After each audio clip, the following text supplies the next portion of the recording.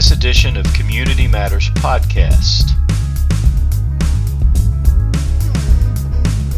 In this podcast, we discuss issues important to managing and governing condominiums, cooperatives, and homeowner associations. My name is Tony Campisi, Executive Director of CAI's Keystone Chapter. Today's episode is about the always important topic of assessment collections and delinquencies in community associations, and what impact, if any, the COVID-19 pandemic has had on homeowner delinquencies in community associations. Joining me today is Sarah Austin, Esquire, founder of Austin Law Firm, LLC, located in York, Pennsylvania. Sarah is a graduate of the Marshall Wythe School of Law, College of William and Mary. Sarah served as the 2016-2017 president of the Pennsylvania Bar Association and is the chair of CAI's Central Pennsylvania Regional Council. Before we get into the topic today, I'd like to recognize the sponsor of today's episode of Community Matters. The Falcon Group is a unique, full-service engineering, architectural, and energy consulting firm. Falcon's primary focus is on restoring and evaluating existing facilities, ranging from site, building envelope, and energy improvements. Falcon's full-service capabilities focus on your building's specific needs. For more information on the Falcon Group, visit www.thefalcongroup.us. Welcome, Sarah, and please tell our listeners a bit about Austin Law Firm. Thank you, Tony. Austin Law Firm practices in civil litigation. A large portion of what we do is representing homeowner and condo associations. We represent them normally anytime after turnover from the declarant or developer. We handle compliance, we handle amendments of governing documents, we handle any violation notices and the proceedings. We handle collections, including court proceedings. And we also, of course, are present at board and association meetings as required. So thank you for that, Sarah. So our topic today is collections, which is always an important topic in community associations. And I think perhaps never more so than during the ongoing pandemic, which has brought, as you know, historic economic downturn, record unemployment levels. Have you seen, as a result of this, have you seen an increase in delinquent assessment payments during the pandemic? I am going to answer your question, but first I want to give a little disclaimer that will apply to anything else I may say today. First of all, anything I say is not specific legal advice. Secondly, there may be times that I give a general answer because specific answers can be very fact dependent. Now, in this question that you asked, as far as the trend for delinquencies over the last 12 to 18 months, I think that they're probably running a little bit ahead of where they were pre-COVID, but all in all, from what I have seen nationwide, and actually with CAI statistics, and CAI, of course, tracks it, I don't think it's been as bad as people were expecting it to be. So that's a good thing. I agree. That is a good thing, given the downturn. Some community associations have a much higher number of delinquencies than others. When should an association take action relative to a delinquency to prevent it from becoming, a more serious issue? And this is one of those questions that's fact dependent, not in the legal sense, but in the procedural and realistic sense. Every association should have a collections policy. If it doesn't, it needs to get one in place. And part of that collections policy should be when it's going to take what actions. Oftentimes, the policy will have 2 or 3 steps that involve either the association if it's member managed or the management company if it's professionally managed, sending some type of communication to the delinquent owners.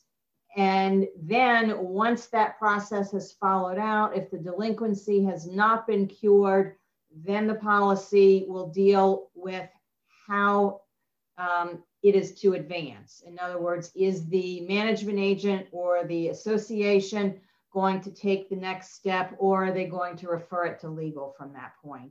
The other thing is that once there is a policy in place, it absolutely needs to be followed for each and every delinquency. You really don't want to have any differences, because that can be a landmine in a legal proceeding. I think that last point is really important. A collections policy takes the personal feelings out of it, especially when you have a board member made up of homeowners who are collecting from their neighbors. And so having a policy in place, as you noted, is extremely important. Let's talk about the collection process. In Pennsylvania, there's 2 court levels that offer collections options to community associations: the Magisterial District Justice and the County Common Pleas Court. Can you explain, let's start with the District Justice first, explain the District Justice process here? Sure. That is probably where most collections are going to start, just because it's easier. It is less expensive. It is something that the board may decide to do on its own. And it's also going to be more appropriate based on the amount at issue. And when I say amount at issue, what I'm talking about is the delinquency amount, whether it includes just the assessments, whether it includes late fees, whether it's fines for violations, whatever it is, that's the amount at issue. Right now in Pennsylvania, the jurisdictional limit, meaning the most that can be awarded by a magisterial district justice, is $12,000. It's rare when there's going to be an association collecting more than $12,000. I'm not saying it doesn't happen, it does, but it's going to be rare. Normally they should not be waiting until it gets to that point. So Sarah, this can get resolved even before it gets to the DJ level, right? You know, the board can be considering sending this collections to the district justice, and they hear from the homeowner who wants to either set up a payment plan or work out arrangements. That can still happen, correct? Absolutely. That can happen at any point. It's actually better for the homeowner if it happens prior to the filing of suit, whether with the district justice or in common pleas, because then the homeowner is not having to pay those court costs and probable legal fees on top of what's already due. Do you see this happen often? Do collection cases typically get resolved before they go even to the local, the district justice level, or is that court filing a signal to the homeowner that then spurs them into action to make payment plans or payment options before it progresses even further? What I see, there's a little bit of everything. I don't know if Central Pennsylvania is representative of the rest of the country or even the rest of the state, but at least what I see, when there are delinquencies, the board or the management agent sends out communications. If the people aren't going to pay, they aren't going to pay. For whatever the reason, they're just not paying. The second or third or fourth communication isn't going to do it. When they get a letter from an attorney, now some of them are going to pay. They're going to say, all right, this is serious. But there are still going to be a lot of them who just aren't going to pay. And then that's going to require suit to be filed. Again, whether it's with the district justice or in common pleas. Once they get served with that suit, now they sit up a little more and they say, uh-oh, now there's a legal proceeding. And then you're going to get some more who are going to try and work things out. But of course, now they've got to pay the court costs and there's some legal fees. There's still some who aren't going to do anything. So then you have to follow through with that court process. So let's assume we filed a case in the local district justice court, and we get a judgment, an order, from the judge. What's your advice on collecting once the judgment has been made? Well, the first thing to remember is that once you get a judgment, and oftentimes they are what are called default judgments, meaning that there's no hearing because the defendant doesn't appear or doesn't contact the DJ's office and say they want to defend. So the DJ's office just enters the judgment in favor of the association. Even when there is a hearing, more often than not, judgment still gets entered in favor of the association because, gee, I can't pay you, or, oh, I didn't want to, or I forgot, are not valid legal reasons to not pay. So more usually the association is going to get a judgment, and then you have to let it sit for 30 days. It's a money judgment. So you have to wait the time where the defendant or defendants have to appeal that to common pleas. So really the best thing is just to tickle it out for 30 days and make sure there's no appeal during that time period. Again, the person may be trying to get it settled, or it may just be up to the association at that point to try and figure out what they want to do if there is no appeal. So when there's a judgment, the homeowner appeals, let me back up a second. When there's a judgment from the magisterial district justice, the homeowner appeals to the common pleas court? Yes, they can. As opposed to appealing to the magisterial district court? Correct. The magisterial district justice is what's called a court not of record. It's basically small claims court because of the jurisdictional limit. So appeals from the DJs go to common pleas.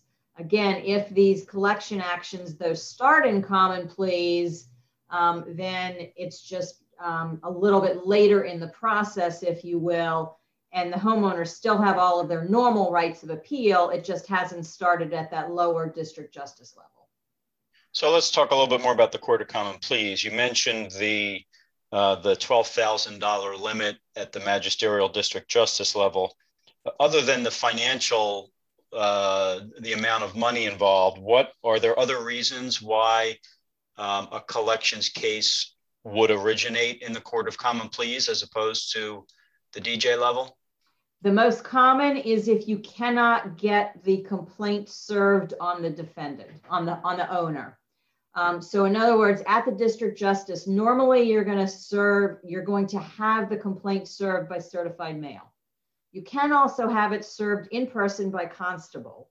But if for whatever reason the certified mail doesn't get claimed, and the person or people to be served cannot be found, for example, it's a rental, or they're just not there when the constable goes back and forth or anything like that. If you can't get service, maybe you find out, again, it's a rental and they live out of state or they're out of town or something, you need to serve by publication.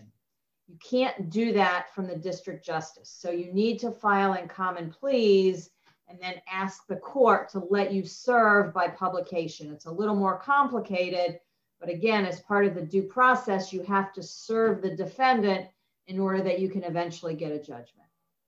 So what's different then in the, once you file in the Court of Common Pleas, what's different about that process other than the filing?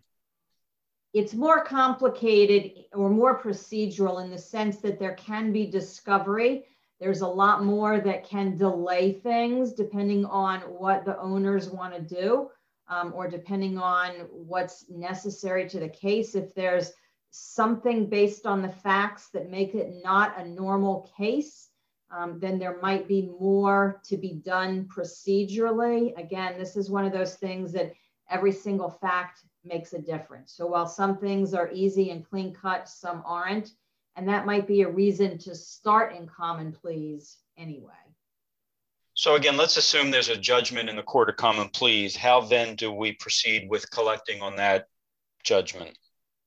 Okay. So again, we've gone through the whole process. We get the judgment. Just like at the district justice level, we have to wait 30 days for the appeal period to make sure that the owners are not going to appeal the judgment, that it's what's called a final unappealable judgment. Once you have that, then you have to decide if you want to execute on it or not. And you may not. There might be reasons not to at that point. And we'll talk about those in a second. But again, that has to be either part of the collections policy or certainly something that's discussed with each case. Some of the options include a personal property execution. That means very generally that the association has the sheriff go in and make a list of all of the personal property, furniture, clothing, stuff, TVs, computers, all of that. It's set for a sale date.